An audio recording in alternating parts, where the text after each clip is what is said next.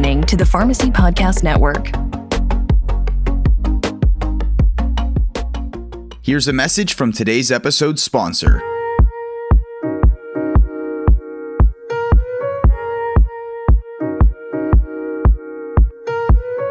Long-term care pharmacies are always on the hunt for ways to scale their business and ensure they're a solutions partner for their nursing home and skilled facility customers. Now, with the aging baby boomer generation projected to increase the number of Americans ages 65 and older from 46 million to more than 95 million by 2060, the demand for long-term care has never been greater, and neither have the growth opportunities for LTC pharmacies. Framework LTC is a long-term care pharmacy software designed to improve scalability. This platform is incredibly effective for scaling your LTC pharmacy business. It starts with your workflow management, designed around your operations. Framework LTC was designed with long-term care intricacies in mind, which provide a number of different features unavailable with a retail pharmacy software. Framework LTC helps to accomplish these 7 critical categories: streamlined workflows, automated manual tasks, custom services to meet unique needs of different facilities, gain better visibility into your operations, make data-driven decisions, curb your billing complexities, and manage new services. Learn more at frameworkltc.com. That's frameworkltc.com.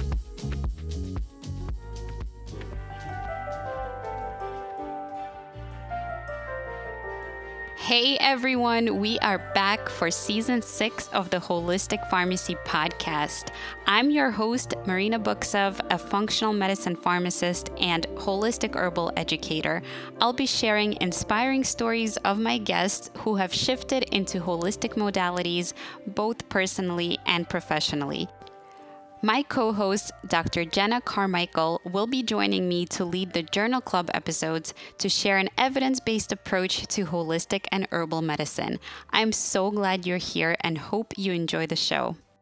Welcome back to a brand new season of the Holistic Pharmacy Podcast. My first guest of the season is Dr. John Kim, PharmD, who's a functional medicine pharmacist and the owner and pharmacist in charge at Robinson Wellness Pharmacy. He's also quite a legend on social media. He's been in clinical practice for 15 years and has been a foremost voice in health, wellness, and preventative medicine. He received his doctorate in pharmacy from Rutgers University with high honors and trained in functional medicine from the Academy of Anti-Aging Medicine, A4M. Dr. John actively lectures throughout the country and is an influencer within the functional medicine world to educate and empower everyday people to live a healthy, fulfilling life. His message is, the doctor of the future is you, the patient. Do not miss this episode. There are going to be gems for everyone in this interview. You can connect with Dr. John via Instagram, and don't forget to grab a free copy of his brand new ebook by clicking the link in the show notes. Hi, everyone. Welcome back to the Holistic Pharmacy Podcast. I have with me today a sensation of the social media world. His name is Dr. John Kim, and he's a functional medicine pharmacist. Welcome to the show. Dr. Marina, thank you so much for your patience. I know we've been going back and forth trying to schedule this, so I am honored to be on your show, and I'm looking forward to this conversation. Well, I'm honored to have you on, and I would like to ask you the first question I generally ask all my guests, which is, how did you become a pharmacist in the first place? What got you interested? What got you started on this journey? Yeah, funny enough, I really didn't have any sense of purpose in terms of what I wanted to do right out of high school. So I did a bit of a soul searching, let's just say. I took all the general requisites of going into medicine or some kind of a scientific background. And I had a lucky chance to work for a compounding pharmacy. And at that point in time, in terms of what that pharmacy actually did, being very innovative in dealing with customized hormone therapy, pain management, and helping different patients, along with doing integrated practice. I can remember at the point at that time, this was back in 2000, right? There was no word called functional medicine at that time. It was always called a holistic or integrated practice. And that's what the pharmacy really did. And so that really sparked the interest. I really wanted to become also a compounding pharmacy owner as well. So that led me to transfer into pharmacy school my third year. And I did a lot of clinical research as well. Matter of fact, I have 2 publications out in dealing with EGCG, green tea, polyphenol, which is basically now useless because I don't even do anything to deal with it. But lucky enough, I had a chance to work with a good professor that let me publish 2 studies at that point in time. And I thought I was going to go into research and then doing some clinical work in the hospital and such, and then led me into the path of functional medicine when I soon realized that it wasn't just about medicine per se, but trying to look for bigger answers. And so not just becoming a pharmacist, but really diving into functional medicine. Love it. Yeah. So it was kind of an unusual setup from the get-go for you, it seems like. Out of curiosity, what were you majoring in before you transferred into pharmacy? Biochemistry and philosophy, actually. Okay. So not too far off there. No, not at all. But I actually took Philosophy 101. And again, I had an amazing professor at that point in time. I really fell in love with the entirety of the philosophy in general. So I thought I was going to do either dual or minor in that. And here I am becoming a pharmacist. Yeah, but it is all relevant, right? Service-oriented profession. We work with people. So it is definitely science and evidence-based, but also, the humanitarian sciences play a huge role no matter what we do because we're humans at the end of the day. So it's all relevant. Absolutely. That's another reason why I think for anyone that's listening out there are in a pharmacy school, really do some soul searching. I think you need to really dive into different subjects, not just focusing just on pharmacy work or didactic lectures, really build up your interest outside of pharmacy. And that's where the overall opportunity comes into play. I think we soon forget about that because we're so busy studying all the time. And so any pharmacist you end up having to interact with, I'm like, you know what? Do some research, talk to different people, network, grow that pot even bigger, and then realize what you want to settle in rather than just sticking with retail or big pharma or whatever you want to. Because even for me, if it wasn't for all those different pathways I ended up having to take during the pharmacy school year, and as well as traveling down to Houston, Texas, and being trained at Professional Compounding Center of America, I don't even think I'll be here in this scenario where I would have had met with different integrative pharmacists at that point to really look at functional medicine and getting trained in it. Yeah, absolutely. Those are such good points. And I'm a huge believer and proponent of hands-on training as well. So our rotations are a great example of how we do that already as pharmacists as part of our pharmacy degrees. But also like anything outside of that, or some students are really innovative in creating their own rotation sites and practices so that you can actually get an idea of what it feels like, what it looks like to be a pharmacist in a certain area versus like thinking you know what it's going to be like, but then, being really surprised when you go into your first day of work. Yeah, absolutely. That's why you want to get the most experience possible, working with different places, working with different people. And sometimes the socioeconomic aspect of it as well. Sometimes you should work, at least in a point of your career, working in the cities and see how that is in a practice versus, working in a very, affluent environment. So for instance, right now, the pharmacy that I own and where the pharmacy is located is a very affluent town called Mendham. And the average income here is around $250,000 and above. And so different in terms of the clientele that we see, and what we recommend and what we end up having to provide in terms of service-wise is completely different versus when I had worked for Walgreens in middle of Jersey City, where it's Jersey City, New Jersey, where it's highly Medicaid population. That's completely different there as well because of the overall illness and the medications you're dispensing, and then you're dealing with the socioeconomic aspect of it. So it's a whole different challenge that you end up having to see when you are working in that part. Yeah, absolutely. And even like the more remote rural areas and towns where you might be the only provider of pharmacy services, that sets you up with a different category of skills and services as well. And socioeconomic aspects and access to certain care, and also people's beliefs around care that they want to be provided. Like, that's why for me, I'm really passionate about herbal medicine, because of the accessibility and renewable resource that it inherently is. So, but I digress. Let's go back to compounding. So I'd love Sure. to know if you can boil it down, like what is really exciting and important when compounding meets integrative pharmacy? Sure. So compounding in general, if anyone out there are not familiar with it, I think a lot of pharmacy professionals are already knowing about it, but not to an extent in terms of what we do in our practice.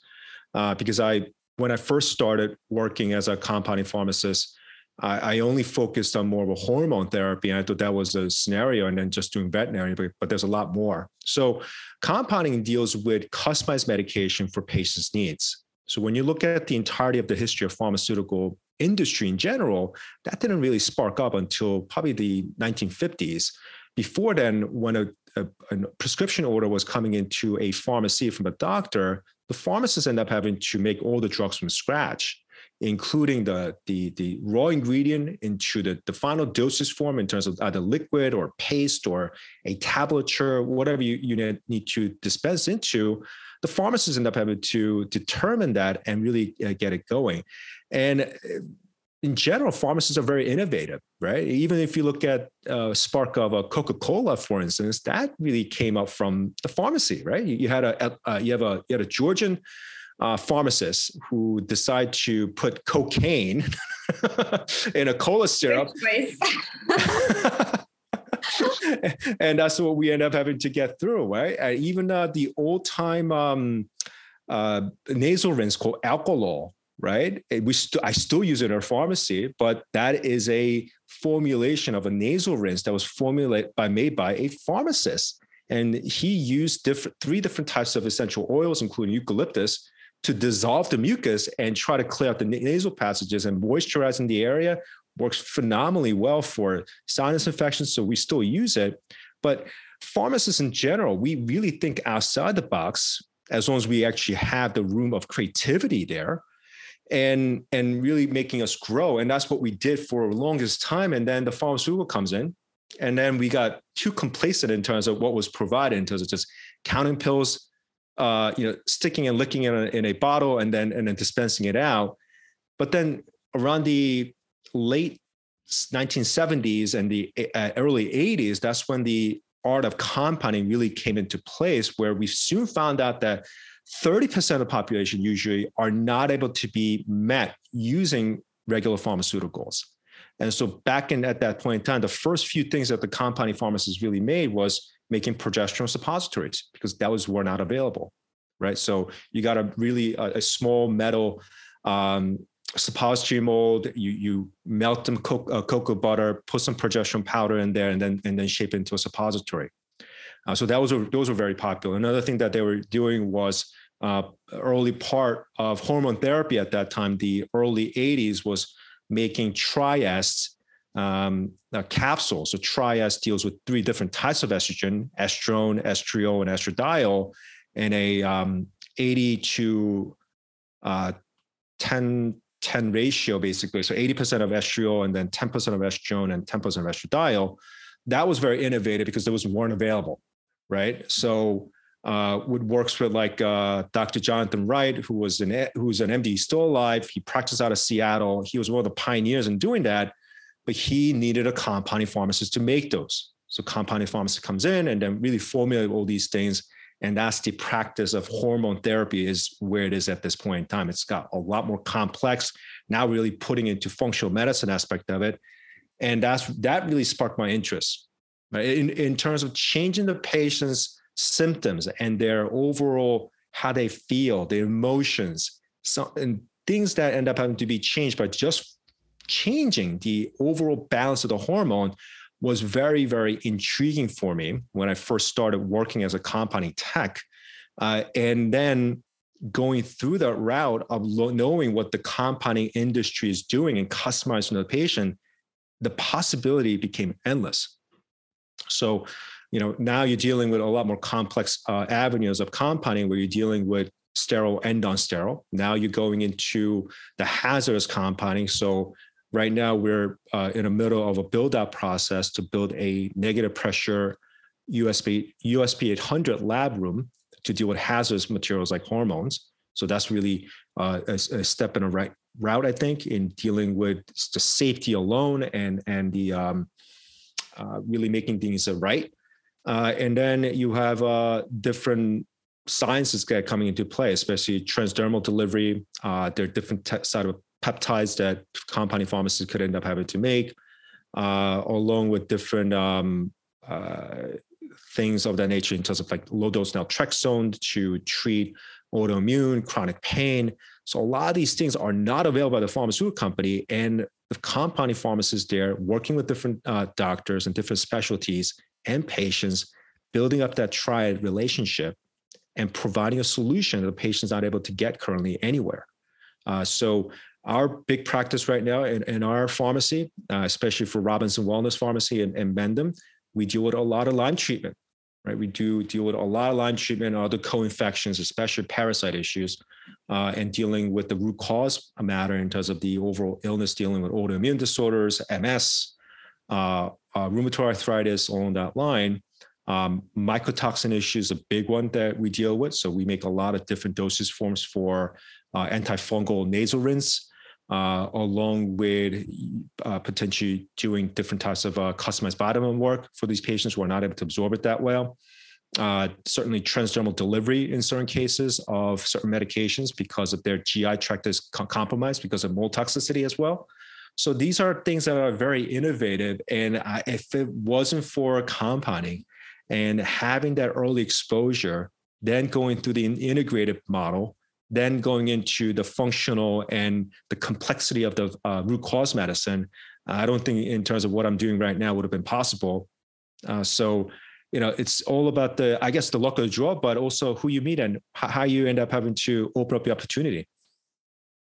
Yeah, I love that window that you shared with us just there of what can be possible and what's been possible for you on your journey.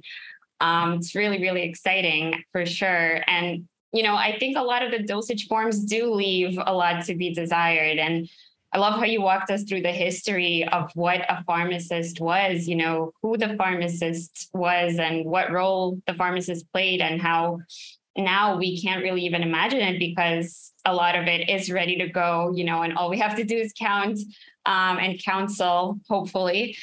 But there is a lot left there, a lot on the table that we could still pick up and improve on an individual level. And also, like you said, like there is this gap, right, where the dosage may not be proper or appropriate, and then the dosage form as well.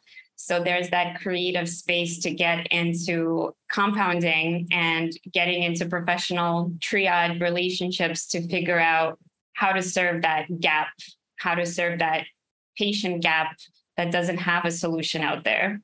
Yeah.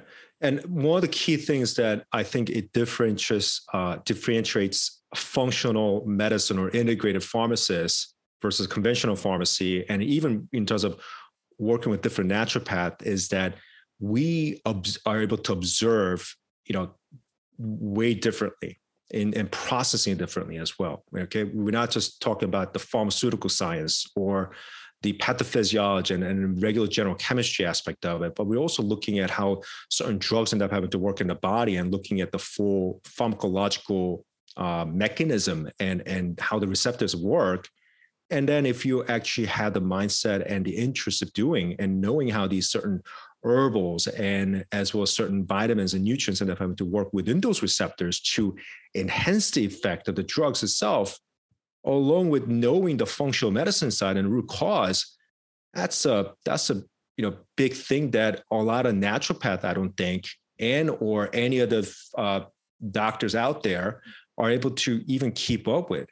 And so I think there is a great value in terms of what functional medicine pharmacists is able to bring that actually does compounding. And I'm very fortunate doing that. And one of the things that I always hold gratefulness for is that a lot of physicians end up having to, call me up or even call our pharmacy up just to go through cases and looking at, I have a patient here, I'm seeing these symptoms in terms of overall things that we tried. It's not really working out.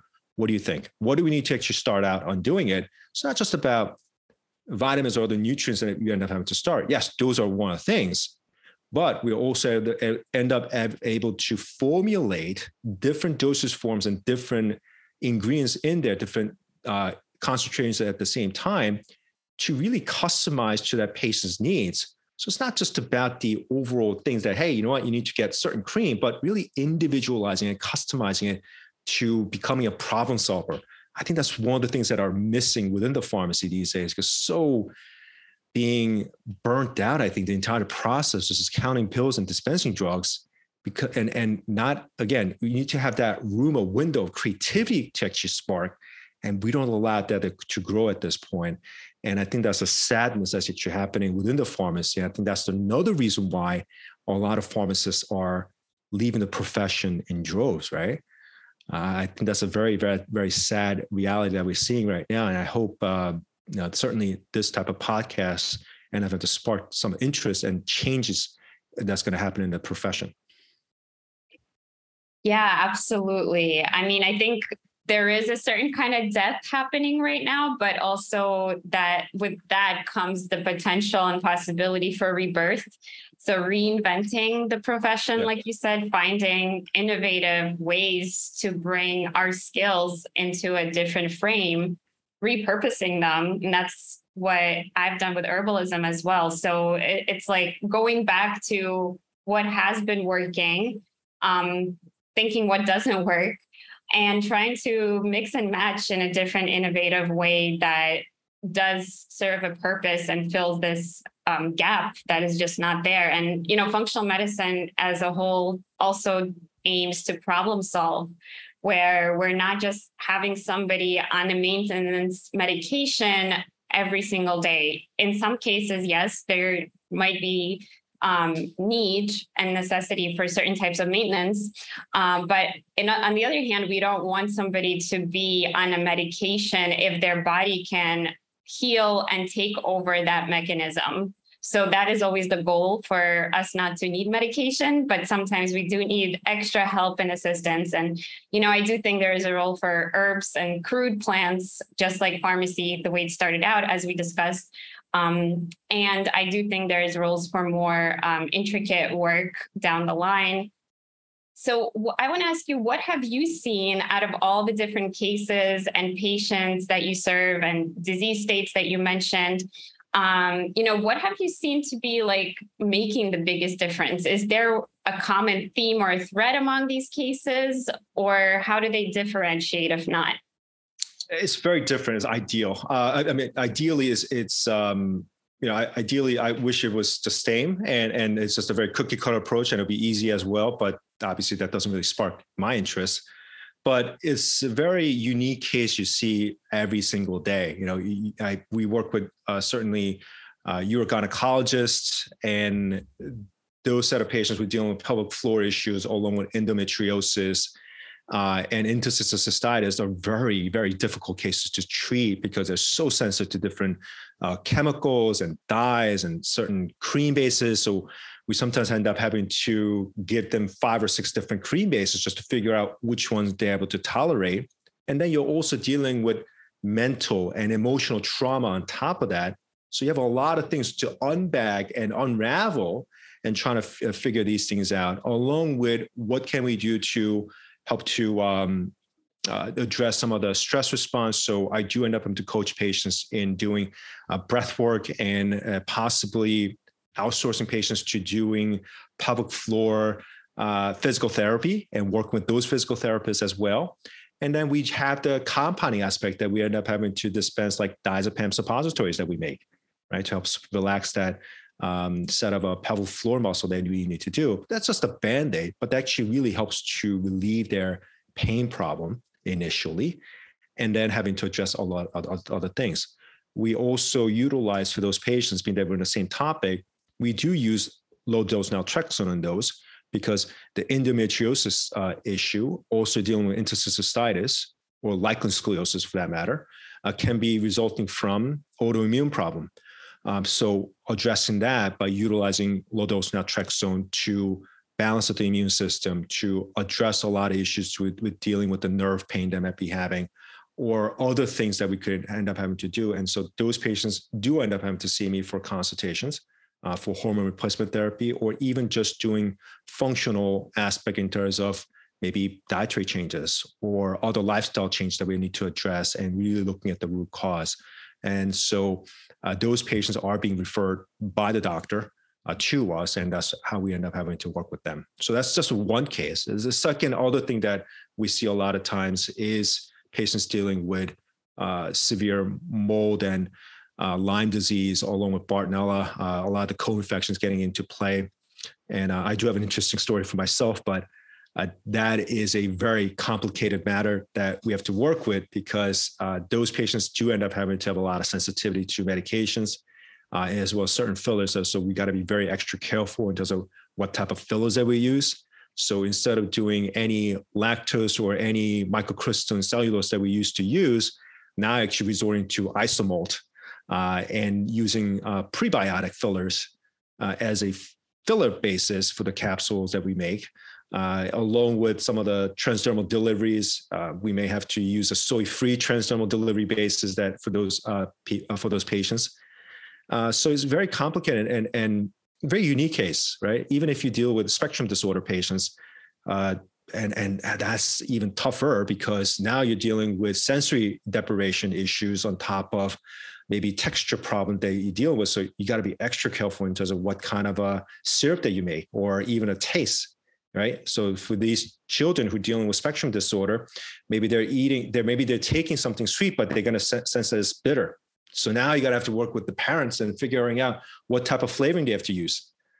It's very unique and it's fun. And once you notice that patients are getting better, and then especially that the most rewarding part is parents coming in and then thanking you, and these things are really mind blowing, and it feels I'm making a humongous impact on them. And sometimes you can't reverse a lot of issues, but as long as you're able to give them a better quality of life, right, and getting to point A to point B and able to function, my gosh, I mean that is amazing. Yeah, thank you for sharing those examples. And it really speaks to the fact that, yes, we do want to address root causes, and there are these deeper levels, like you mentioned, emotional work, trauma, the physical sensations and sensory issues, and all the things that we may not necessarily, the inflammation, I think, is a big common thread that I think a lot of these things have in common. But the way they express are so different, right, in each person. So they might need a very different approach in terms of symptom relief. And so just understanding and allowing them to understand and participate in finding this combination and this approach where, yes, we are going to be looking at the root cause and addressing that, but at the same time, we're going to be addressing the symptoms, because both are very, very important. But just presenting that in a sort of way that sets up expectations and lets them know how they can even understand that they're getting better, right? Because just giving them a medication sometimes doesn't really tell them a lot. And the symptoms might go away and improve, but the condition may not be improving. So for me, it's very important to have a multifaceted approach. And it is really cool how you were describing this complexity, but unraveling that and coming up with innovative and unique solutions to the case. Yeah, it's fun. I find it very fun in dealing with these. So on a daily basis, yeah, it's tiring, but it's fun because it's very different things that I end up having to see. I think if I end up having to be, working in a big pharma, for instance, or let's just say I was just doing straight retail, I would have been, driving myself nuts, really, and probably left the profession a while ago. But it's a very unique case in it. Yeah, I think it's, the repetition and just almost getting mindless with the repetitive work just makes it feel robotic and not human. Yeah. Whereas when you're able to exercise your knowledge and learn new things each and every single day, it makes it very fun and also rewarding, like you said, which is very important. So your life takes on a more meaningful, colorful reality when you know that you're providing a very valuable service. Yeah, absolutely. So that's why I'm doing this. Yeah. So I would love for you to walk us through those professional steps that were important in you finding this niche. So I know it started back in college where you had the hands-on experience. So how did you take the steps to get to where you are today, and what were the most important steps? So I always mention, and anytime I tell the story, that it's about who you meet and when you meet, and then it is when you are exposed to those information, what you do with it, and having a sense of purpose in terms of fulfilling your needs for yourself and having a fulfilling profession. So back in 2005, when I actually started my rotation, my first rotation was at Hackensack Medical Center in the ER department. And so any admitting patients that I have to see, I end up having to go through the medication list. And then when they're getting discharged with their medication, I also have to counsel them. There was this one particular lady that actually came in every single week with an uncontrollable high blood pressure. And I don't remember how many medications she was on, but she had several, including alpha blockers and such. And it wasn't addressing anything at all, except for the fact that patient was coming in and out of the hospital, and nothing was addressed in dealing with possible dietary changes, maybe decreasing your salt intake, maybe even in terms of all the things that we could potentially do. Because I still remember, you were in pharmacy school before too, in the same year and I, but at that point in time, when you look at the JNC7 guideline back in the day, even then, when you look at the first few pages of the JNC guideline, it does talk about the lifestyle changes. But then we completely forget about this. And I'm just like, wait. It's in there, but why are we talking about this in the ER? Why are we so busy getting this patient out of the hospital? And I'm just like, this is completely nuts. I'm like, why am I doing this? And then having to have the same person coming in the same week, talk about the same stuff. And then there's no end behind that. And then I end up having to go into, working in the ICU, and Hackensack, they had about 20 beds in the ICU unit, and working with those complex cases really put me a mindset in terms of looking at different pathology, and as well as how certain medications really work timing wise, as well as different mechanisms. And certain ICU settings, you have to think outside the box to bring forth a challenging cases in it. So that was really fun, because now I'm not just dealing with patients that are coming in and out of the ER. Now I'm actually seeing these patients who are going to be in the ICU unit for 20 something days, and you're really looking at the course of it, right? And then the other rotation that I had gone through was doing infectious disease and looking at different disease states, and that really opened my eyes in terms of diabetic neuropathy, and even in terms of diabetic neuropathy or diabetic wounds for that matter, and seeing patients getting their toes getting removed or the limbs because it's complete infection. And that in itself, I learned about infectious disease, but one other thing that I learned about was what I need to do to teach myself or even teach people around me about preventive medicine, right? If you could actually control your overall insulin resistance and inflammation along that line, and what we learned a little bit about in terms of health and nutrition in pharmacy school, I could probably make a bigger impact and not having to see those patients coming in. And the moment that when you see patients with gangrene on their feet, you realize how smelly it is, and soon realize what kind of crap you're dealing with. So that made a humongous impact. And then afterwards, I did some rotational work at Professional Compounding Center of America, PCCA, and I was one of the students, ended up having to do a rotation for 5 weeks. And really that even changed the whole course of my life, because I knew I was going to go into compounding, but not to a point to impact in terms of working in that place, being on call, doing consulting work, right? Anytime there's some kind of a problem case that a compounding pharmacy calls into PCCA, I'll be sitting there doing all the research, writing up the, in terms of what the course of action should be, handing off to a consulting pharmacist, and then they end up having to talk to that compounding pharmacist, right? So all those things end up having to be making a humongous impact, then end up having to work with 3 other compounding pharmacies down there that led me to, you know what, I want to own a compounding pharmacy. And then on top of, now I want to go into integrated, because I saw a couple of compounding pharmacies now doing private consulting work in their pharmacy, and they had wall full of supplements and patients traveling 1 or 2 hours just to see them and doing consulting work. Now, remember, back in the day, we didn't have Zoom. So pharmacists end up having to see these patients further away. But that really made a change. And then I called up different, because PCC had a lot more other connections with different doctors and practitioners.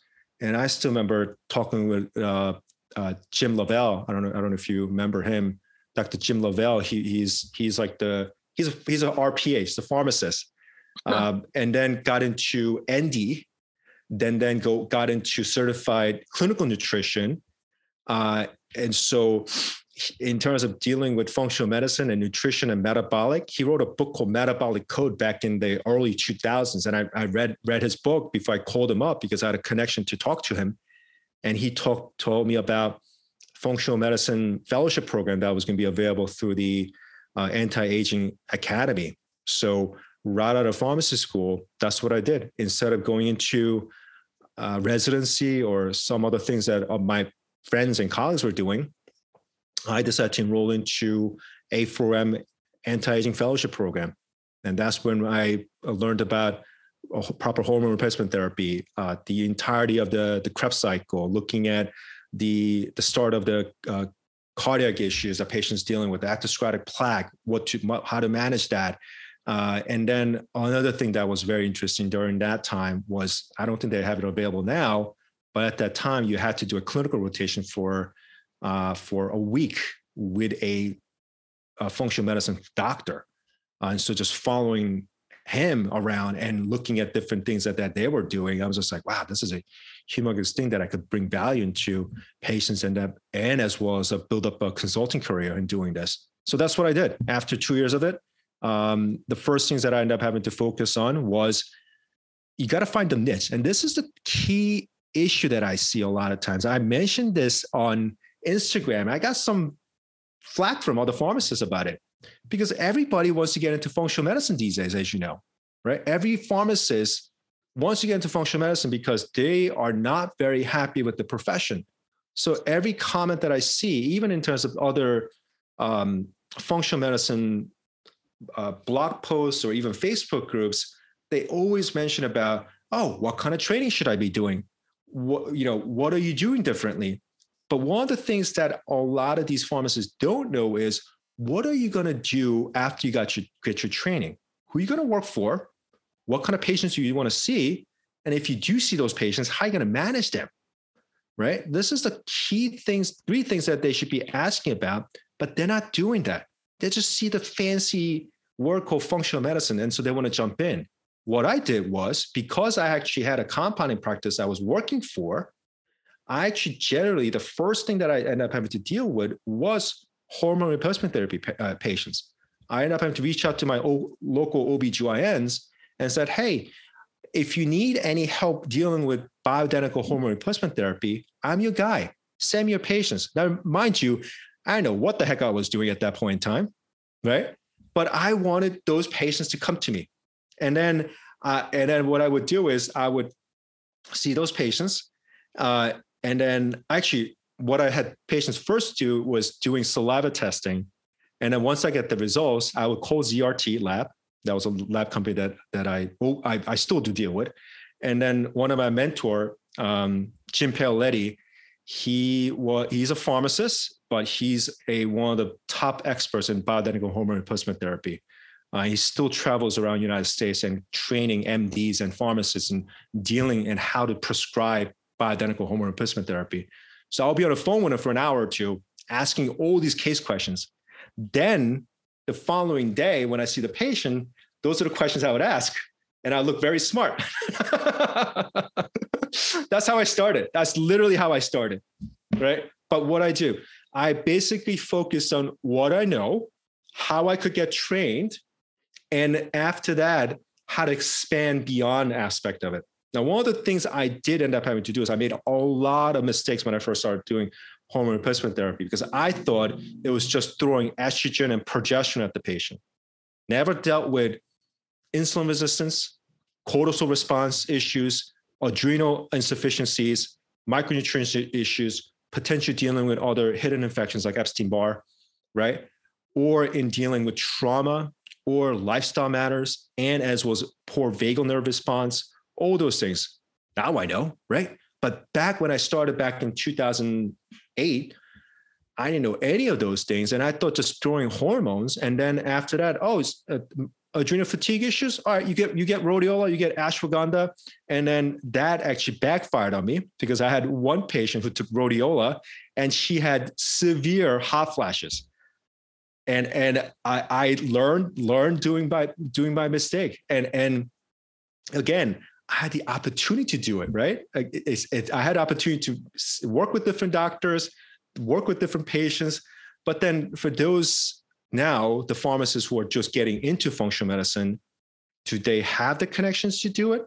And I'm not belittling them, but really think about this because now getting into functional medicine is getting even more costly, training-wise, where you're going to practice and such. If you're going to be a solo practitioner and doing it Zoom-wise, or you're going to be working and getting referrals from different doctors, or you're planning on, working for a compounding pharmacy or different pharmacies. And if they do, are they able to afford to pay you every single time they're coming in? And how are you going to get paid for the consultation services? Right. So those are things that you really have to figure out. And I think there's such a disconnect explaining it. And I know we have mutual friends and who runs this functional medicine pharmacist support group.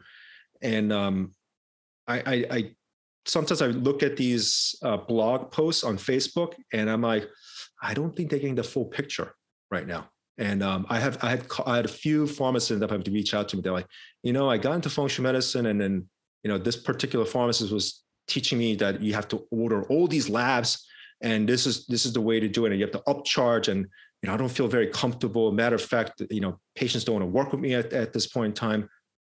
That's a reality. Like this should be taught properly, but I don't know.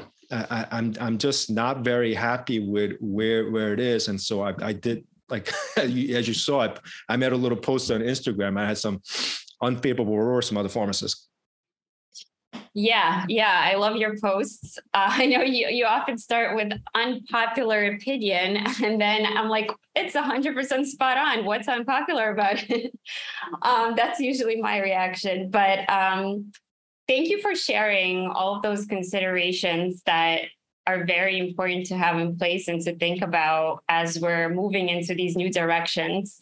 So I'd like to reflect back that it seems like shadowing and mentorship was a very big part that helped you get experience, get exposure, and get your feet wet, and then start to become an expert in this area. So I know it sometimes looks like, oh, wow, like this person gets to live the life of their dreams and get their dream job and, has so much impact, and that's all great. But, there is usually a backstory of like, it was probably pretty difficult to get there. It wasn't that easy. It has its own challenges when you step out of the box and you do things differently. It's not like there is one particular program and one particular mentor that everybody has to have in order to have a particular end result. It looks very, very different for different people, different professions. And like you said, meeting the right people and forming relationships is so important. So thank you for showing the insight of what it took. And do you have any other words or advice as far as like your personal approach? Did you open up your own compounding pharmacy right away after you finished these trainings and fellowships, or how did that process look for you? How were you able to do that? That was long as well. So I was working for a pharmacy. It was called Tiffany Natural Pharmacy. So now my business partner, he actually started the very first nutrition department in a pharmacy back in the early 90s. So he was very innovative, actually bringing GNC into a pharmacy and selling supplements that way. And he actually has a master's in nutrition. So he formed the pharmacy called Tiffany Natural Pharmacy. And that's where I worked for 6 years. And then afterwards, Robinson Drug Shop, where now actually rebranded to Robinson Wellness Pharmacy, was available as a 152-year-old pharmacy.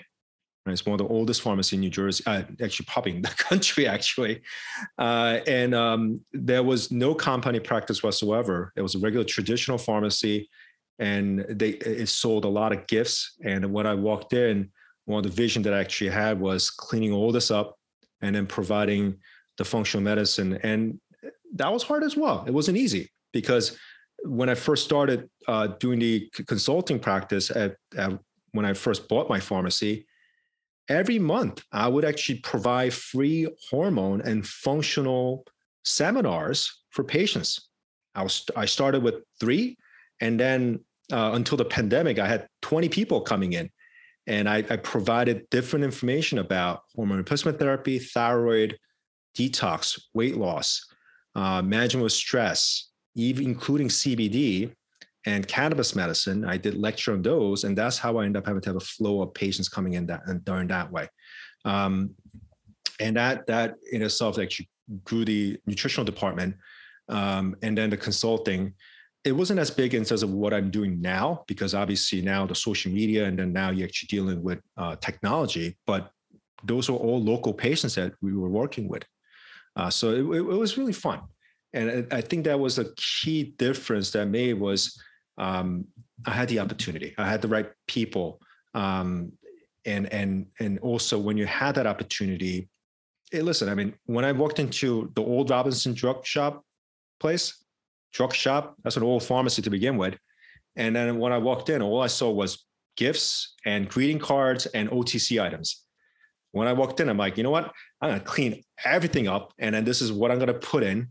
And this is what I'm going to provide. And I don't care what anybody says. So in a sense that you need to have an entrepreneurial spirit, but you have to think about, actually don't even think about what people say, just do what you need to do. And you're going to find the right people.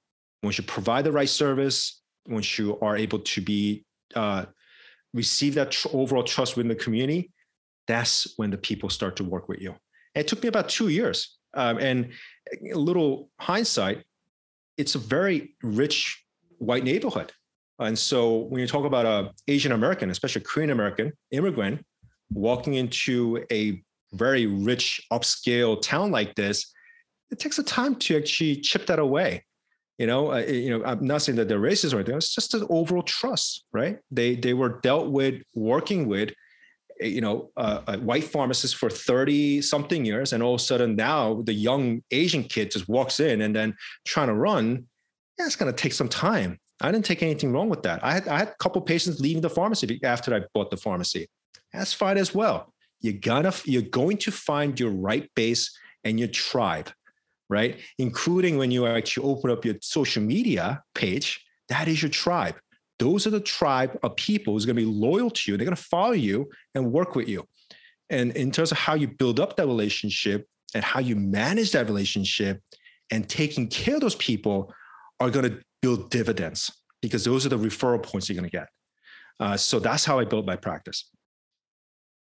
Yeah. So can you just condense a little bit for how did you handle the financial investment aspect in terms of like a business plan? And number 2, from your mentorship experience and actually getting good at providing the services that make a difference, How did you set that up, and what is important in that aspect?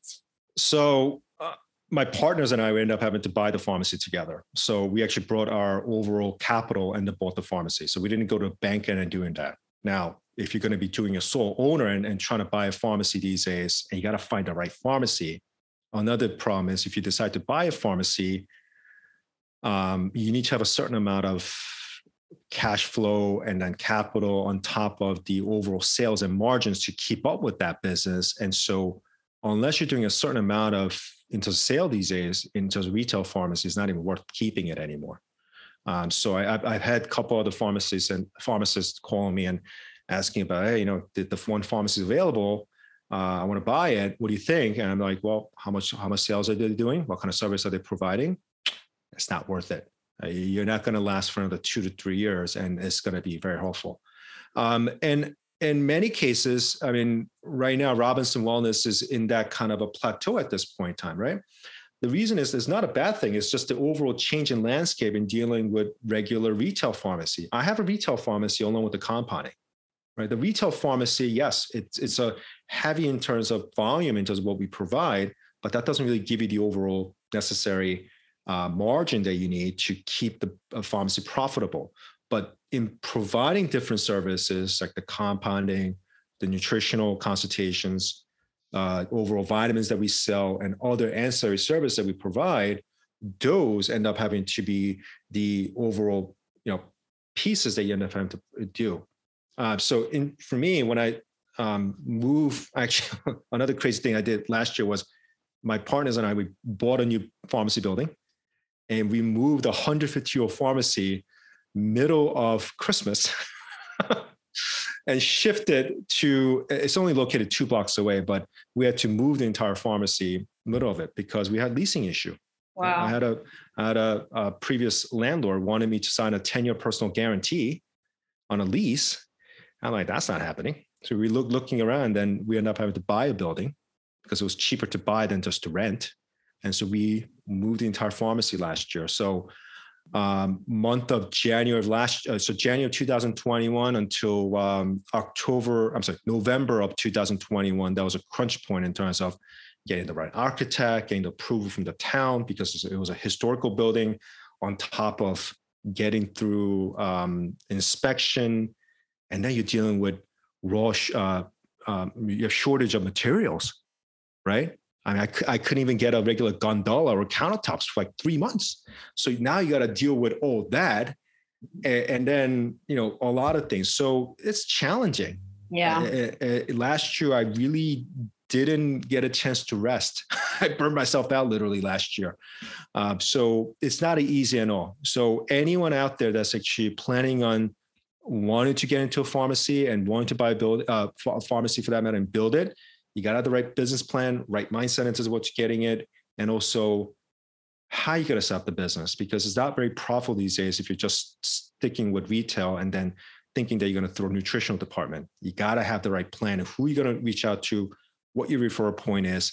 I've done the work, right? I've been a retail pharmacist and for 16 years now, and then having to be a pharmacy owner for 10 years. And so the overall 10 years into the relationship that I had with local doctors, I went to those doctors' offices, marketed, talked with the front staff. I had lunch meetings with them. I even had dinner meetings with them, building up those relationships for the last 10 years. So it just didn't happen overnight. So if you want to be a pharmacy owner, you got to make those relationships work for you. Yeah. Thank you for sharing all of that. And yeah, I always say that there is never like an easy path to anything. So if you want something rewarding, there's always going to be a level of risk and a level of challenges. So the stable, secure job, has its own challenges, and it's also not as stable and secure as you may think. But to be an entrepreneur, you also need to be comfortable with taking a certain amount of risk. And it seems like, you've done all of that and we're able to get the rewards. So why don't we talk a little bit in our last couple of minutes here about your social media presence and how that all started out? How did it start and where is it now? resonate right now.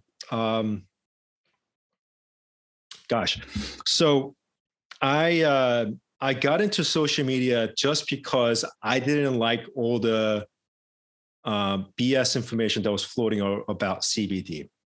So 2000, I think was it 2017, actually 2016, that's when I actually started working with CBD brands, and now learning about endocannabinoid system and the extraction process of a cannabis plant, and then forming into a dosage form, the testing modalities, and everything else.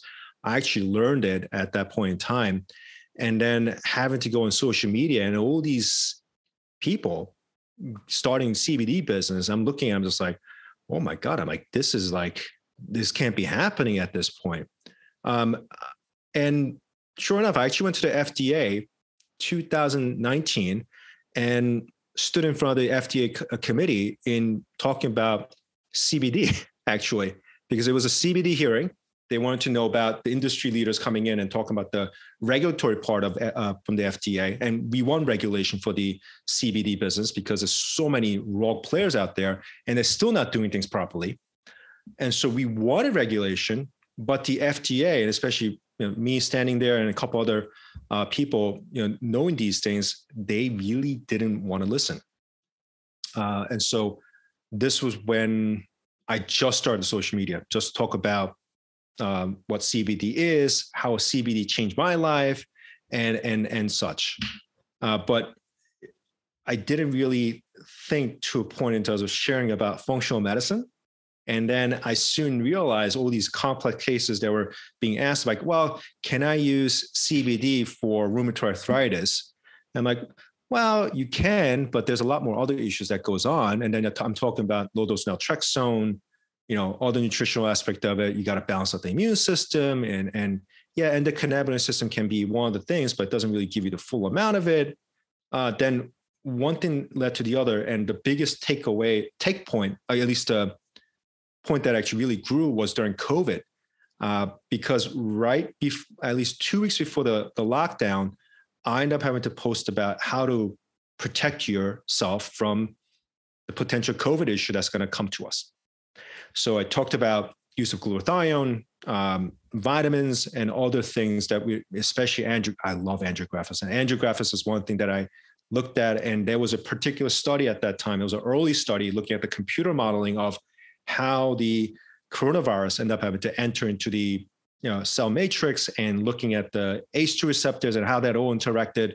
I really dived in and gave patients information about, you got to take the melatonin to reduce the ACE2 receptor expression. And along with, you got to take the angiographics to stop viral replication.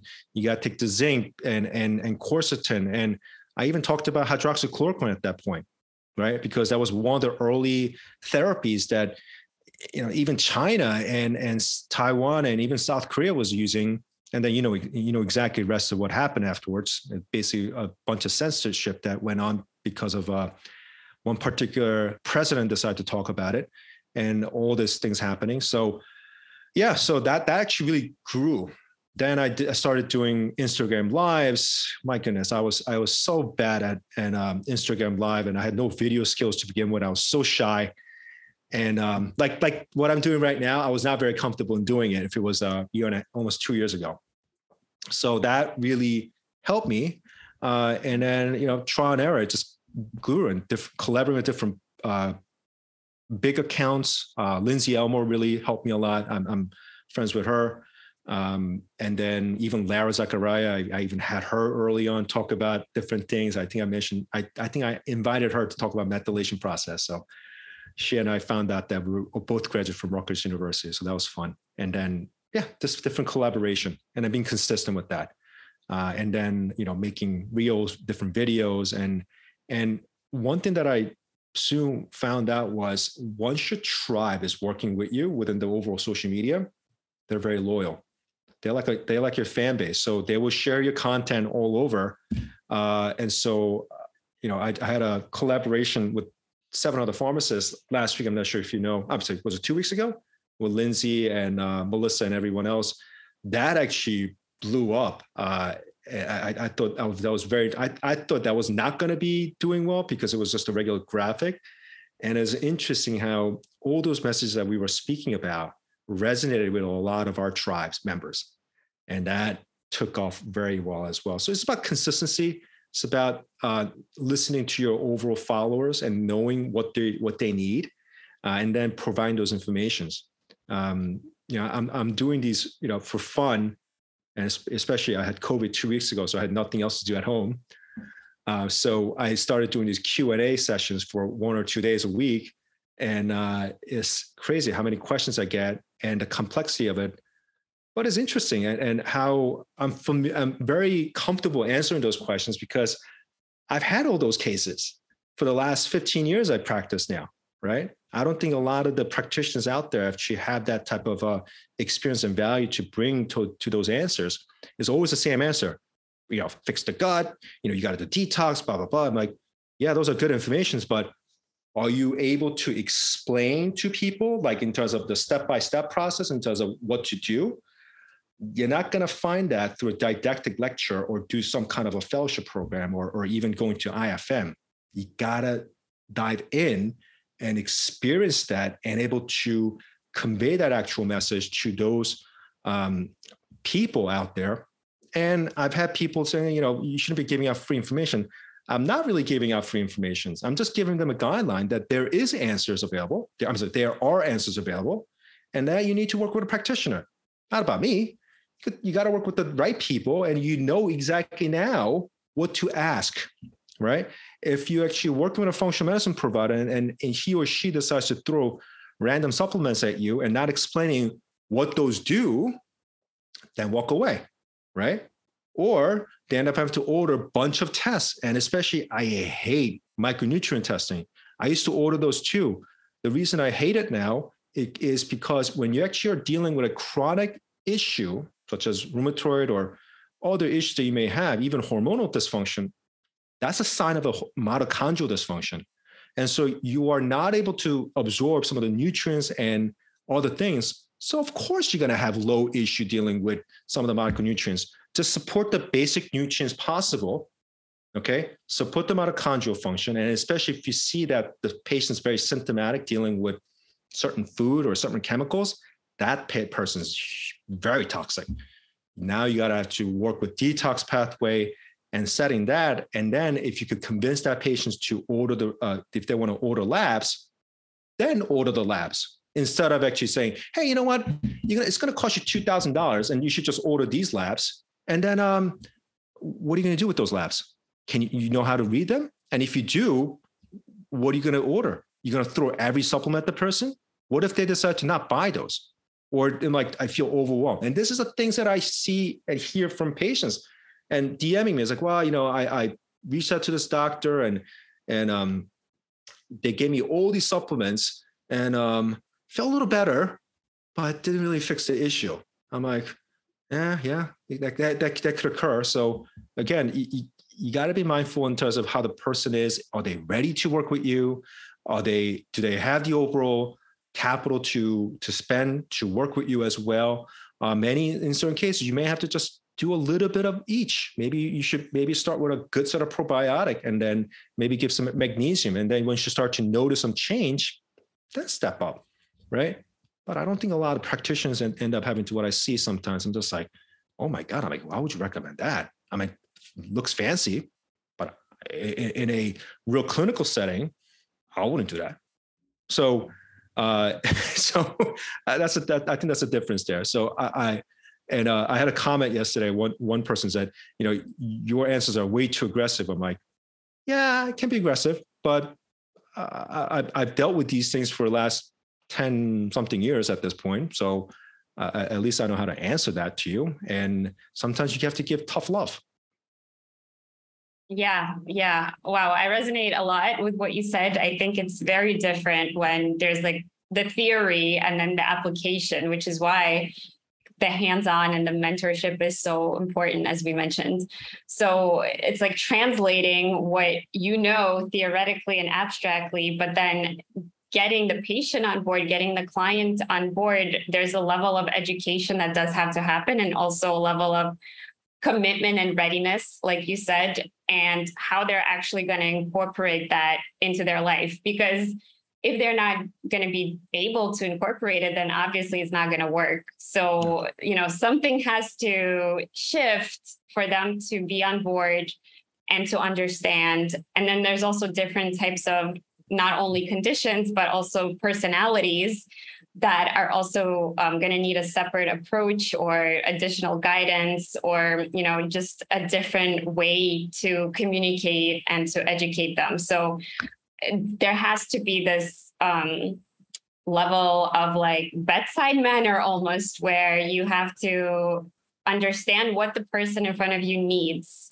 And so that comes with practice and probably a little bit of hands-on communication and intuition to really guide this relationship forward. So I really appreciate, everything that you've shared. It was really, really valuable. I hope it was really valuable to the listeners.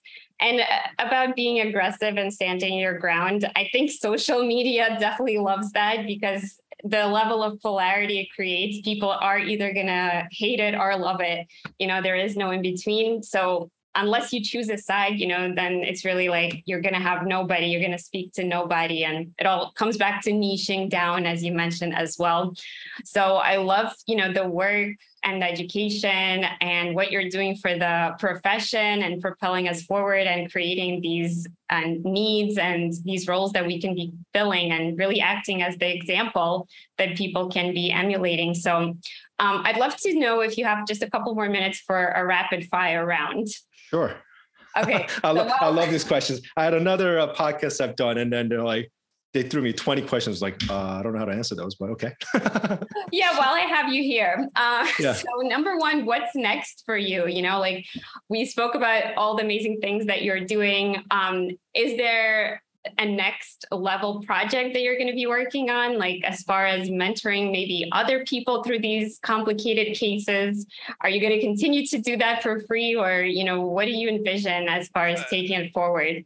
Right now, I'm building up a new website at this point. It's going to be a lot more interactive and utilizing different technologies.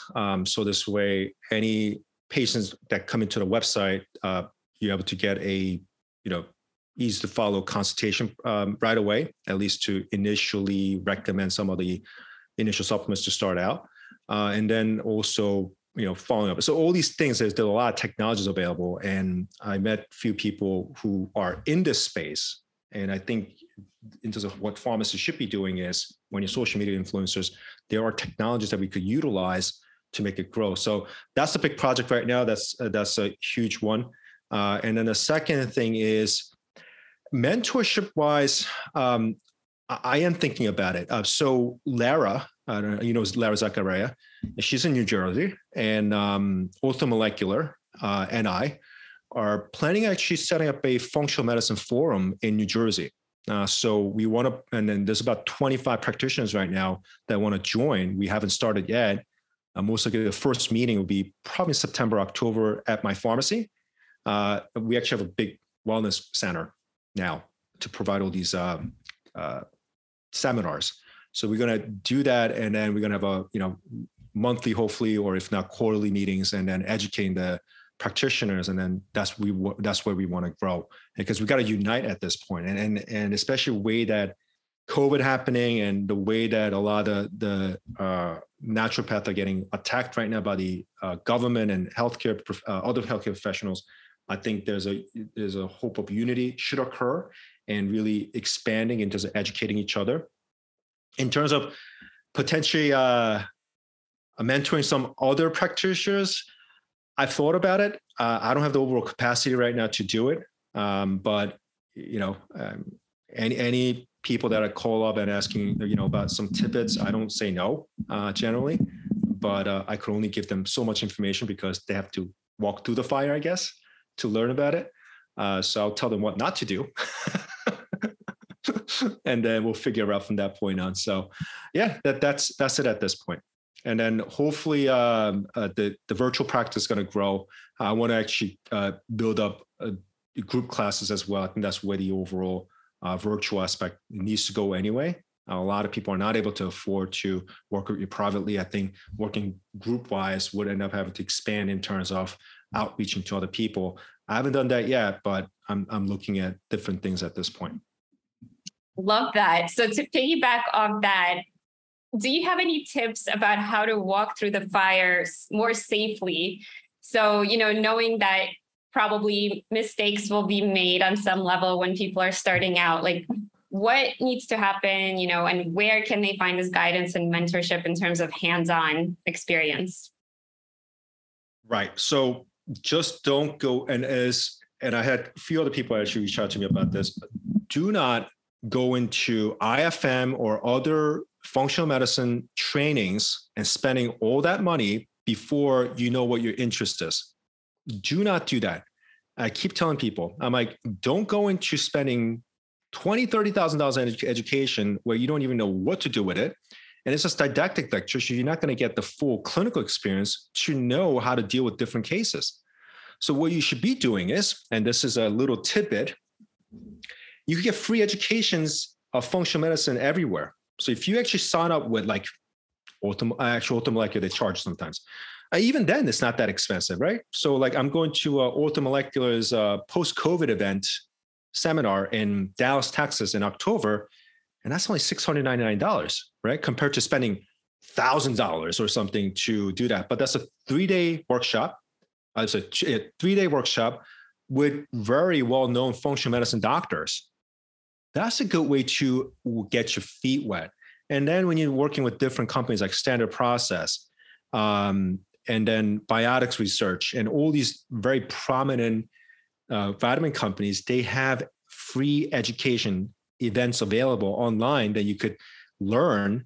And that's where you should be starting. Get your interest up. You like about you and also take care of yourself. And this is the one thing that I posted on Instagram as well. I'm like, one of the fallout with a lot of functional medicine providers is, they're trying to fix a patient's metabolic issues. When you look at them, you're like, you're in a worse scenario. I'm like, fix your issue first before you end up having to do it. And that's the thing. Take care of yourself as your patient. Order the labs to check how your hormones are, right? How your glucose is. Maybe you want to get a continuous glucose monitor and then check your glucose level. Do that, right? Lose some weight. Manage your stress better, right? Once you are able to fix yourself and knowing and going through your own issues, now you're in a better position. So I was like, you know what? I know how to take care of this patient because I've done it, right? The reason that I go into mold illness and Bartonella infection, I talk about that a lot, including cell membrane damage and utilizing phospholipids to deal with cell membrane issues, is because that's what I had to do. Back in 2015, I had a heart attack because of Bartonella infection. Matter of fact, I didn't know what caused a heart attack because I was very fit, had a normal cholesterol level, and then having to have a 85% blockage in my lower anterior descending artery, had a stent put in, didn't know what was going on. I thought I was going to quit pharmacy. And then I had a good functional medicine doctor that I worked with. And she told me to order these labs to look at potentially Lyme disease and Bartonella and everything else. And then 8 weeks later, I found out that I was positive for Bartonella, Mycoplasma pneumoniae, Epstein-Barr, and as well as parasite issues and heavily dealing with mycotoxin issues. So that was it. Those are the three, several whammies that put together to result in an endothelial damage, increasing atherosclerotic plaque tube buildup. And I was also dealing with severe leaky gut issues. So at that point in time, I had severe, and I'm very embarrassed to talk about this, but I had very bad breath because of a gut problem, right? And I thought it was just a thing that maybe I'm not drinking enough water, or maybe I'm not eating well. And never thought about leaky gut, even though I knew about it, right? We know about these things. We learned in a didactic lecture, but unless you actually deal with yourself and really realizing what the problem is, you're not going to be able to know what that problem is unless you dealt with it. So, and that's what happened. And so that's the reason why, in terms of what I post these days, I don't go as deep as other, followers like Dr. Jess and everyone else, is because that's not really my forte. I mean, I deal with it at the pharmacy, but I'm not going to be sitting there and just talk about Lyme disease all the time or Bartonella. That's key point of it. But we have to look at it in terms of overall enveloping aspect in dealing with functional medicine and look at the root cause issue and simplifying that to the people out there. And simplicity, I think, simplicity is the overall sophistication aspect of it. And I'm a strong believer in that. If you cannot explain to a patient in a simple way they could follow you, then you don't even understand what's going on. And so I don't use fancy words on Instagram. I even now I'm doing interviews. I don't even use fancy words because I want people to listen to me, understand that, you know what, this guy's normal. Yeah, he might be a little nerdy in terms of dealing with pharmacy, but as a normal guy, I could speak to him and he could relate to me. So I think that brings a value. And that's just me realizing what that is. So everybody's different in terms of what their walk is and how they get to the level. But yeah, that's it. Love it. So walk through the fire yourself is the bottom line here. Walk the walk, talk, whatever you're talking and walk it. And simplifying, I love it too. It's highly underrated, but at the end of the day, you want it to be simple. It doesn't have to be so complex.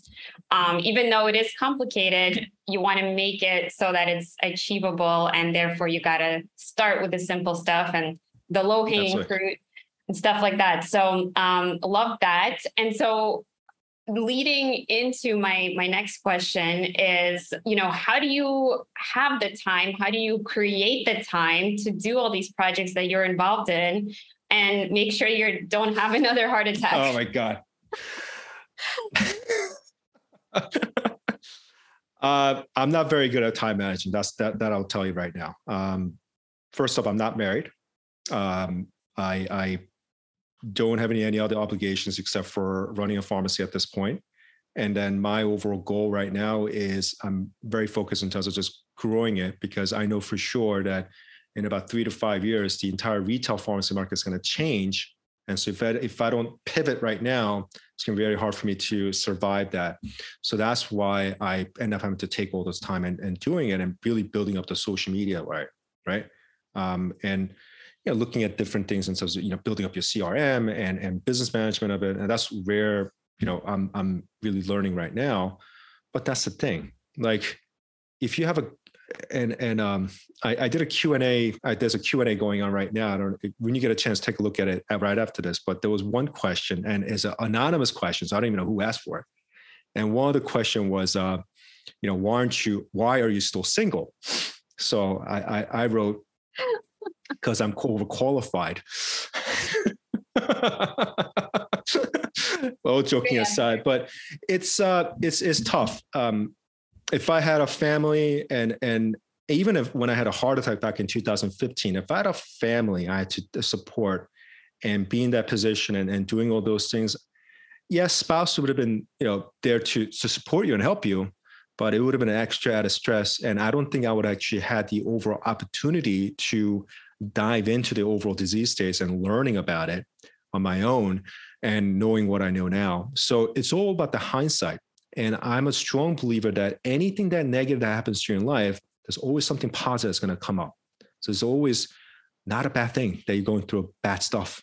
There's always good stuff that's going to happen. You just have to do is open your eyes and just see what's going to happen later, right? It's just because a rainstorm or this thunderstorm coming through, it's not forever. Once that passes, there's always sunshine out there.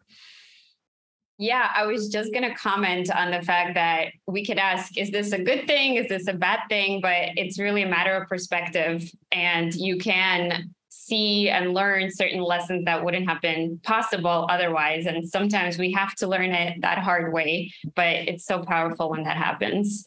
Yeah, and I'm a little different too. It's my overall belief right now, even in terms of having family, even let's just say even having kids at this point, I don't know if I want to even have kids at this point, especially what's happening in the landscape within the medical as well as political and everything else. In terms of the overall autonomy that you are looking for in terms of raising your kids and how you want to raise your kids is being completely hijacked by the government. And so I didn't comment that anywhere, but that's a worrisome aspect of it, right? Especially if you're going to be in a New Jersey, New York area, even California for that matter, I don't think you have the overall autonomy these days to take your kids the way that you want to do. And especially like, let's just say if you don't want to, let's just say vaccinate your kids and you want to just be overall having a clean over set of life. And that's where I think social media aspect of it is sparking up, and how these parents are moving into rural areas, buying plot of land, having a farming aspect of it, and supporting their own. And that's what's happening at this point. And so unless I actually have a right partner or a right person to have the similar mindset at least, and having to really think about how to raise your kids and how you want to deal with your future, it's going to be very difficult. So that's the reason why I'm like, you know what, I'm going to take some time to develop myself, take care of my business, grow that. And it happens. If not, I'm still happy being Uncle John. So. Yeah, I was going to say too, when you mentioned the trend, I think that's very entrepreneurial spirit as well, like noticing ahead of time and getting ready and prepared for it. And then being successful at anything requires a level of, single-minded focus. So you're taking things one step at a time. So I really appreciate you commenting on that, and also appreciate you being very transparent and, your reasons behind why you do things and what you consider, and speaking out on things that a lot of people are afraid to speak out about. But yeah, the self-sufficient aspect is certainly, in my mind, one of the only ways that you can be self-autonomous in many respects. And I think that's also a huge reason that pharmacists are shifting out of the profession, is to get a level of autonomy, because we feel like stuck between the doctor and the insurance company and the patient, and almost feeling like we have our hands tied. Yeah. And, regardless of how you even raise your kids, there is this huge other pandemic happening where the kids don't even have a good chance of being healthy, pre-conception to conception to all the neonatal and postnatal phases. It's like we're seeing so many health issues right at the get-go as practitioners that it does become sort of risky and scary to even have kids nowadays. Very risky. And even, not dating anybody at this point, but it's being personal. But even if you look at some of the people that I see, husband and wife or et cetera, they're both sick. Right? They're both not healthy. They're full of toxins. And then if you actually had years of taking birth control pills on top of actually having nutritional deficiencies, you're going to overall change the epigenetic issue dealing with that child. And you're going to actually have a kid who is severely sick or having developmental issues dealing with spectrum disorder. And this is the type of things that I end up having to see right from the get-go. And because I've worked with the spectrum community for 80 years, right? I used to make methylcobalamin injections to take care of the Krebs cycle issues with these kids and detox pathways, right? And I've seen the pain, and I've seen in terms of how overall nutritional deficiency that happens between the father and the mother, causing a perfect storm opportunity, and you're dealing with toxins on top of that, to causing offsprings to having developmental issues. They don't talk about these things. And that's the things that I end up having to get really, really upset about. And I probably changed my tone at this point, but that's one of the things that are sickening to see. And people are so blind in terms of what they're not realizing, that this particular path is not sustainable to a point that you're going to create a generation of sick people. And there's not enough practitioners like ourselves end up having to help these people. So I know a couple of naturopaths at this point, they're walking away from the profession because they're soon finding that, they're getting sicker and sicker. I can't manage this. They're not helping.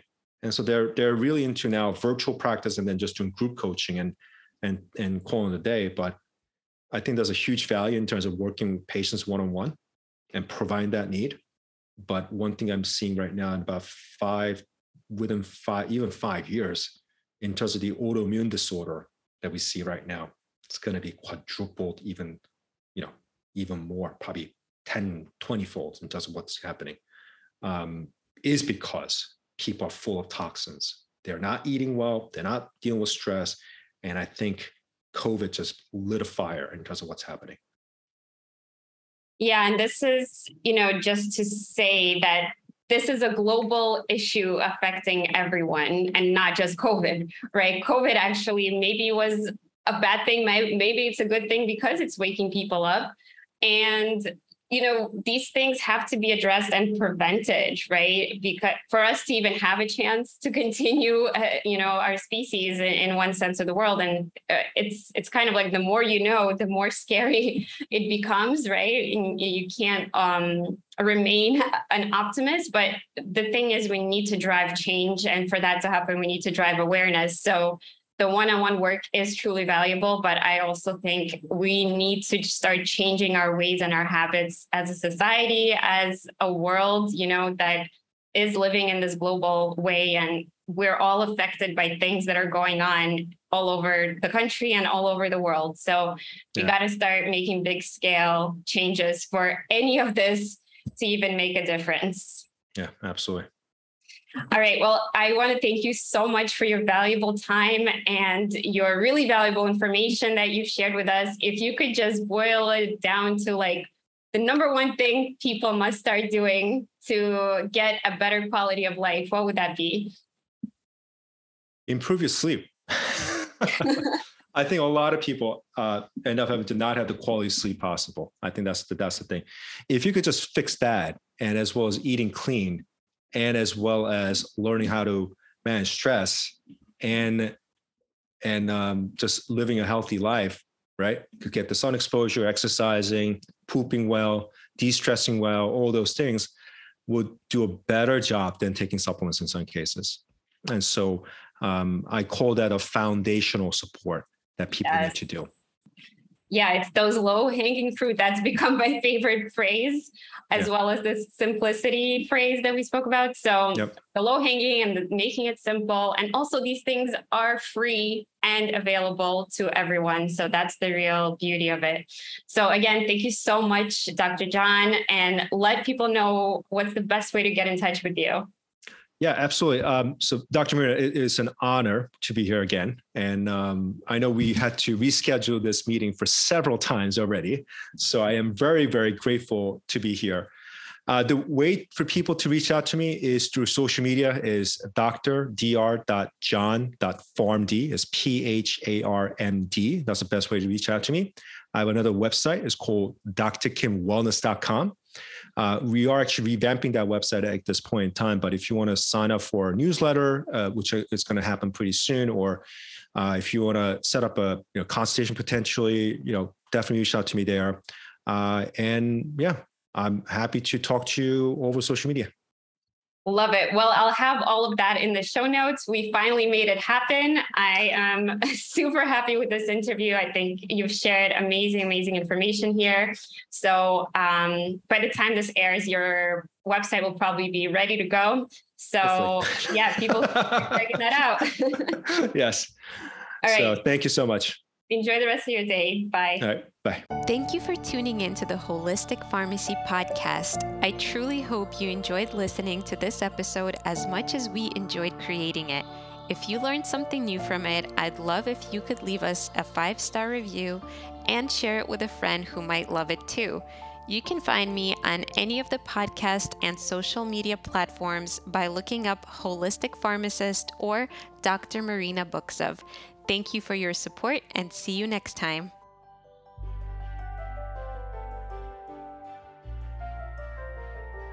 Hey everyone, we are back for season 6 of the Holistic Pharmacy Podcast.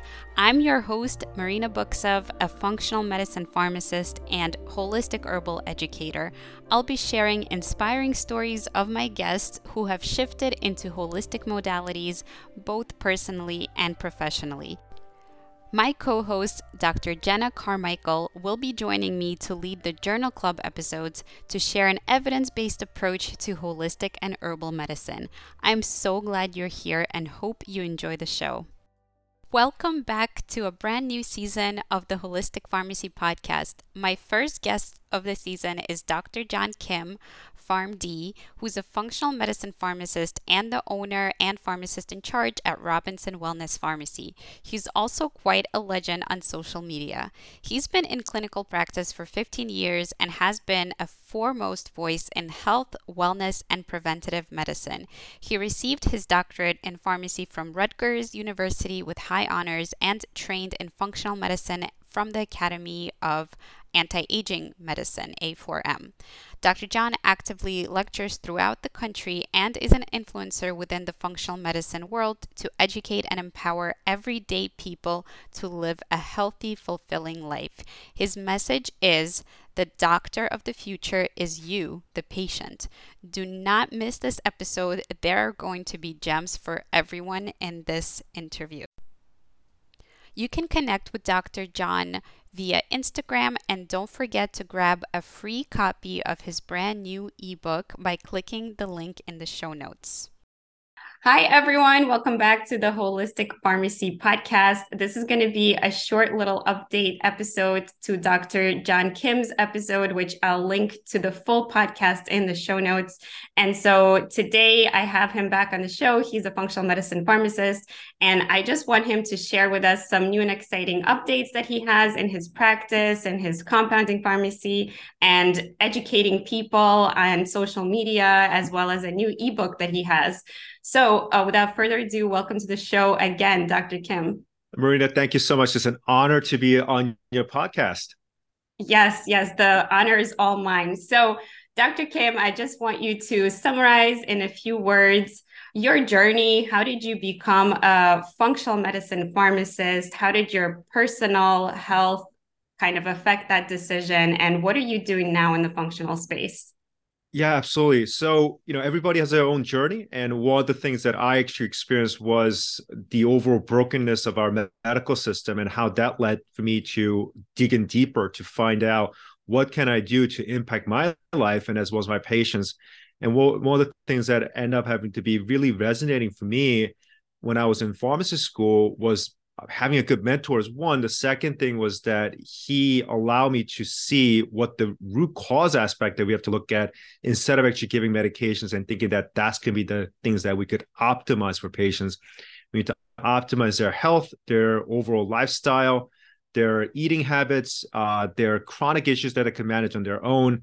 And one of the key things that I end up having to say all the time, and even social media and anyone else, is that the doctor of the future is you, that you have to be your own advocate instead of actually relying on some fancy person with the white coat or anything of that nature. So that's one thing that I've been resonating a lot. And one of the things that's been exciting about 2023 is that I just launched a mini ebook. It will be a series of many things that's going to come through, but this is just an introduction to showcase about the 16 years of healthcare experience I actually received, as well as some of the key points that I end up having to address for my patients. So overall root cause and simplifying functional medicine. And then as well as how to simplify based on how we build our body, just like a temple. So when you download this book, and the link will be provided for you, it's free book to begin with. I want to make it available for a lot of you out there, is that when you're looking at our body is basically a temple. And so if you look at the temple itself, there's a foundation that has to be laid, but when you before even looking at the foundation, we have to find a soil that's solid enough to lay that foundation through, and that's basically our overall microbiome and how that's affecting our overall health. And that's just key things that we end up having to forget, that our microbiome that gets passed on from our mother to us and within the environment speaks a lot about how we end up having to have our robust immune system, how we actually end up having to interact with our overall environment, what we do in terms of our food that we end up having to absorb. All those things are related to the microbiome, including the immune system. And then after that is the foundation, which is laying on in terms of your own lifestyle choices and things that you end up having to learn and also unlearn. So these are things that end up having to be the foundation aspect. And these are the hard things that a lot of patients are not able to get through a lot of times when they're working with a practitioner like myself, is because they're so ingrained in terms of doing the everyday stuff. eating the wrong food. Maybe they're getting lack of sleep, or maybe they're in a fight or flight mode and they think that that's normal scenario, but that's not the case at all. So that's the foundation aspect that we have to work on, followed by the pillars, right? When you're building a house or even a temple itself, you need a pillar, you need the overall layout of the wall itself. Well, that is your gut health, your immune health, followed by your hormones. So those are three things I end up having to really look at in my patient care, and simplifying that really, instead of looking at fancy tools of that nature and really getting to the basics.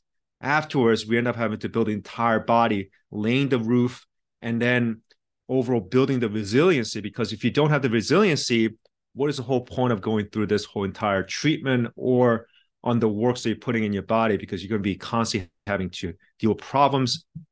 And we don't want that. We want to build you up, and we want to allow you to thrive as a person that the Creator made you to be.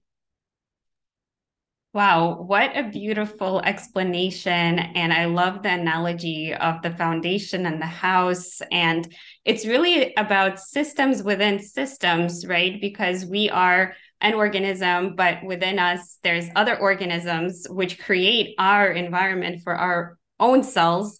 And then outside of that is the actual environment. And outside of that is like the stress and emotional, or the inside, I guess you can call it.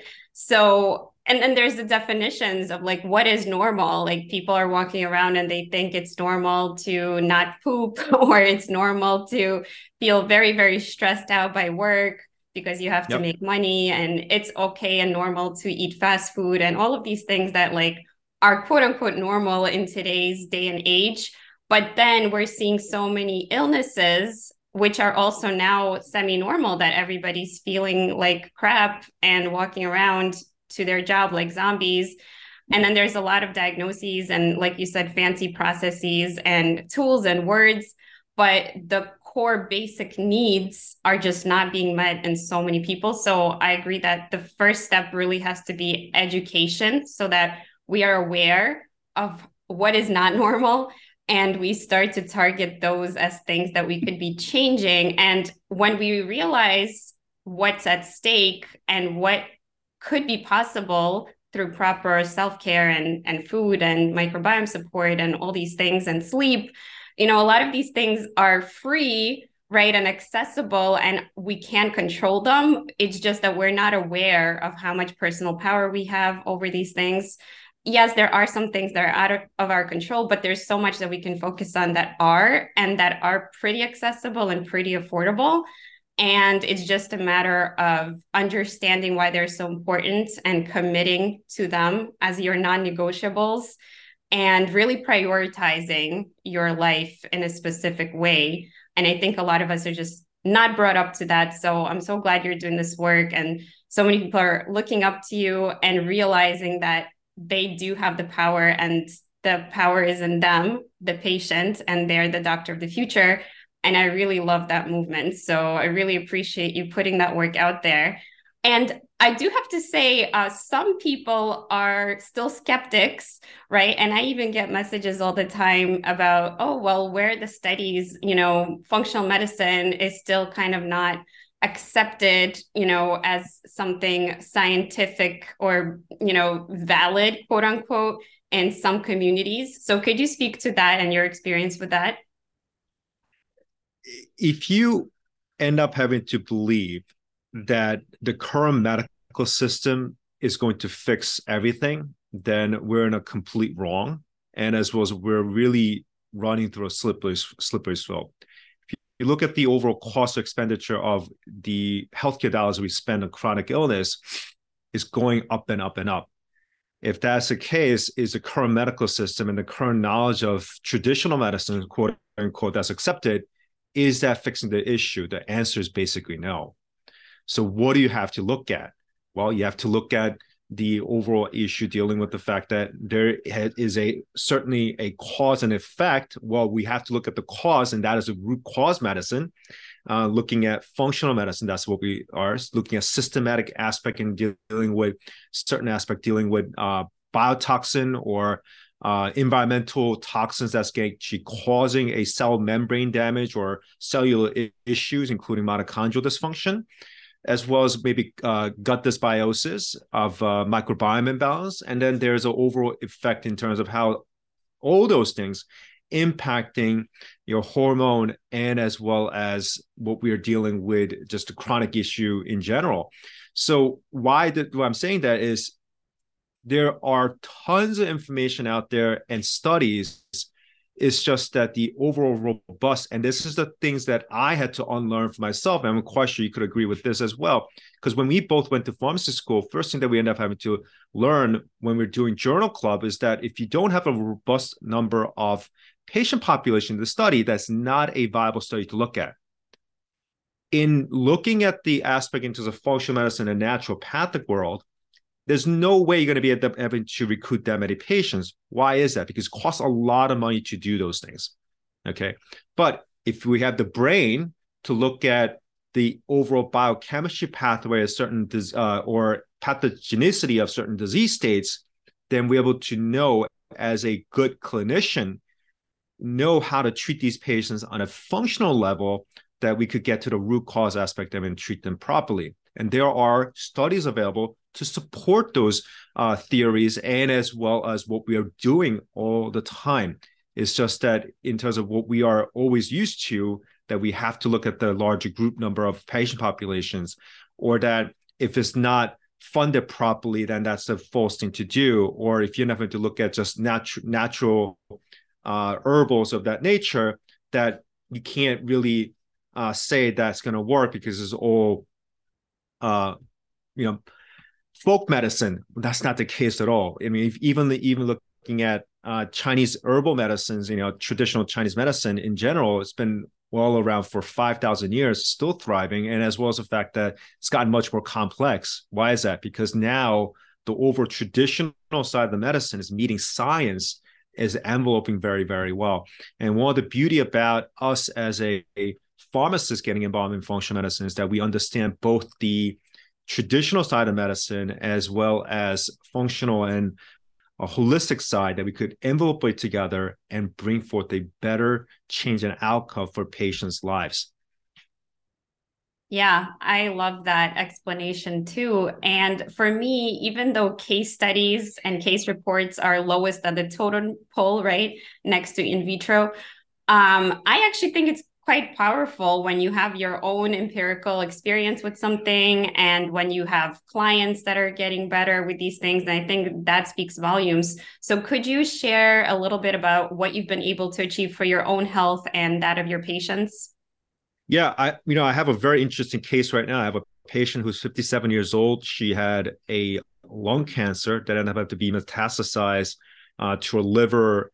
And basically, she was given about 3 months to live. And she reached out to me last year just to see how she could actually support herself nutritionally and just to keep herself comfortable, because obviously she's metastasized and she's in a lot of pain and she couldn't tolerate eating food. First thing that we ended up having to focus on was not about giving all the food that she couldn't really ingest, is all about how to detox and supporting the cell membrane aspect of health, and just basic things that she needs to take care of in terms of improving sleep, de-stressing, all those things. So it was a little bit tough when she first started out because obviously she couldn't tolerate a lot of supplements. But, it's been well over a year now. She's still alive, even though her oncologist said that she was going to die within 90-day period. I mean, that's what a life-changing experience in terms of your doctor telling you that you're going to die. And then after a year, in terms of just looking at detoxing, looking to support the microbiome, mitochondrial dysfunction that she was going through, all those things. And that really made an impact for her. And so that in itself is a testament that there's much more bigger picture rather than just looking at what the person who's wearing a white coat is telling you to do, rather about empowering yourself and looking at the overall basic side of just health in general and how your bodies end up having to perform, right? Your body is meant to heal itself. That's how our creator ended up having to design us to be. As long as we give the right tool and the right environment, is able to thrive. And that's the message that we end up having to lose within this current medicine. That is very, very sad. And I end up having to experience it as myself as well, because I had a heart attack when I was 33 years old. I had an 85% blockage in my LAD, the Widowmaker. And I thought I had a very healthy life. I mean, I did everything that I can, eating the right food, I thought. And one thing that I didn't know was that I had a hidden Bartonella, a tick-borne related illness, along with mold toxins and parasites and heavy metals, that became a focal point in terms of causing a cardiovascular issue. Right now, and I'm looking back, you know what? That was a blessing, because if I didn't know, if I had that issue and not able to go through the root cause, who knows? I've probably had a second heart attack to begin with, and then not able to help and learn myself, but also many other patients that I'm taking care of now. So it's everybody says it stinks to go through life, but you know what? There's moments of happiness and joy that you end up having to succumb to when you go through this path and finding out what your true calling is. And this has been really a gift, as well as a blessing that I'm able to share with others. Yeah, beautiful. So can you share maybe one or two clinical pearls that you think are the most important and foundational for people, no matter what diagnosis they have or, what germ they're dealing with, but how to support their terrain? That will be this is going to be the most challenging part, but having the right environment is the most important thing.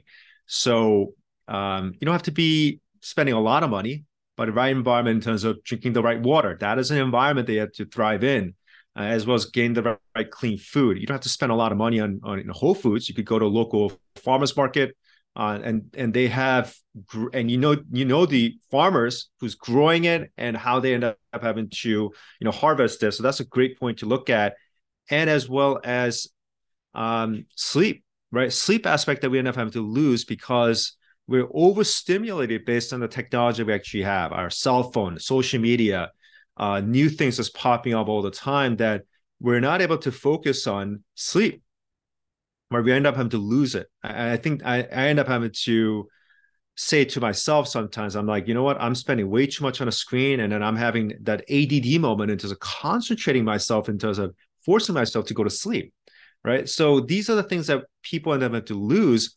And when you're dealing with blue light constantly, that also affects our circadian rhythm. And with our busy lifestyle not going out as much, that in itself has been impacting us epigenetically, and that is impacting much more deeper level in terms of our immune health, our digestion, our hormone, and everything that goes through. So I'm a strong believer, and there's many studies available showing that having a poor circadian rhythm is affecting your overall health and chronic illness. Well, our creator intended us to meet that need in terms of going to sleep correctly, eating well, pooping well, de-stressing, enjoying life, having the right companion, and all those things, and able to survive and thrive. So that's one of the things that I end up having to recommend as a foundational aspect that I always recommend. And the second clinical pearl that I could share with you and everyone else is that you need to take care of your overall microbiome very well. I think that is the key foundational aspect that we end up having to miss. Overuse of antibiotic, chemicals, glyphosates, pesticides that we end up having to ingest all the time, stress, as well as the microbiome that we end up having to get from our parents as well. That's also affecting us. And so microbiome aspect of it has to be the second foundation aspect that we have to get through. So in my book, I actually laid it out saying that the microbiome is the soil, the foundation is the overall choice that we make, followed by all those pillars in terms of gastrointestinal health, hormone, and immune balance, which is resulting in the pillars that supports everything, and then your body. Yeah, I love those key principles that you laid out, and I can't wait to get my hands on the ebook and check that out. So Dr. Kim, I want to thank you for coming on again, sharing some updates and some key words of wisdom with us today. So how can people learn more about what you do, support your work, and just talk a little bit about how you split your time between being a compounding pharmacist and if you see clients currently? Yes. So I own Robinson Wellness Pharmacy in Mendham, New Jersey. I've been an owner for 10 years now. I do end up having to provide patient consultations in dealing with functional and root cause medicine. So I do end up having to juggle both at the same time. I do have great staff to support me, to allow me to provide the services and the needs of the patients out there. So that's one thing that we could do. I do see patients both virtually and in person. So anyone who wants to make an appointment, I could definitely make an appointment through many ways in dealing with virtual or in person. And if you download the book, there's a link for you to make an appointment. So that's one way to do so. And then you could definitely visit my Instagram page. That's the best way to learn all the works that I've put together for the last almost 3 years now. Just talking about the foundational aspect of it, gut health, all the things that we need to do to support us cellularly. So that's one of the things that I end up having to showcase, and there's wealth of information there, and you could connect with me through that. And my website also is drkinwellness.com.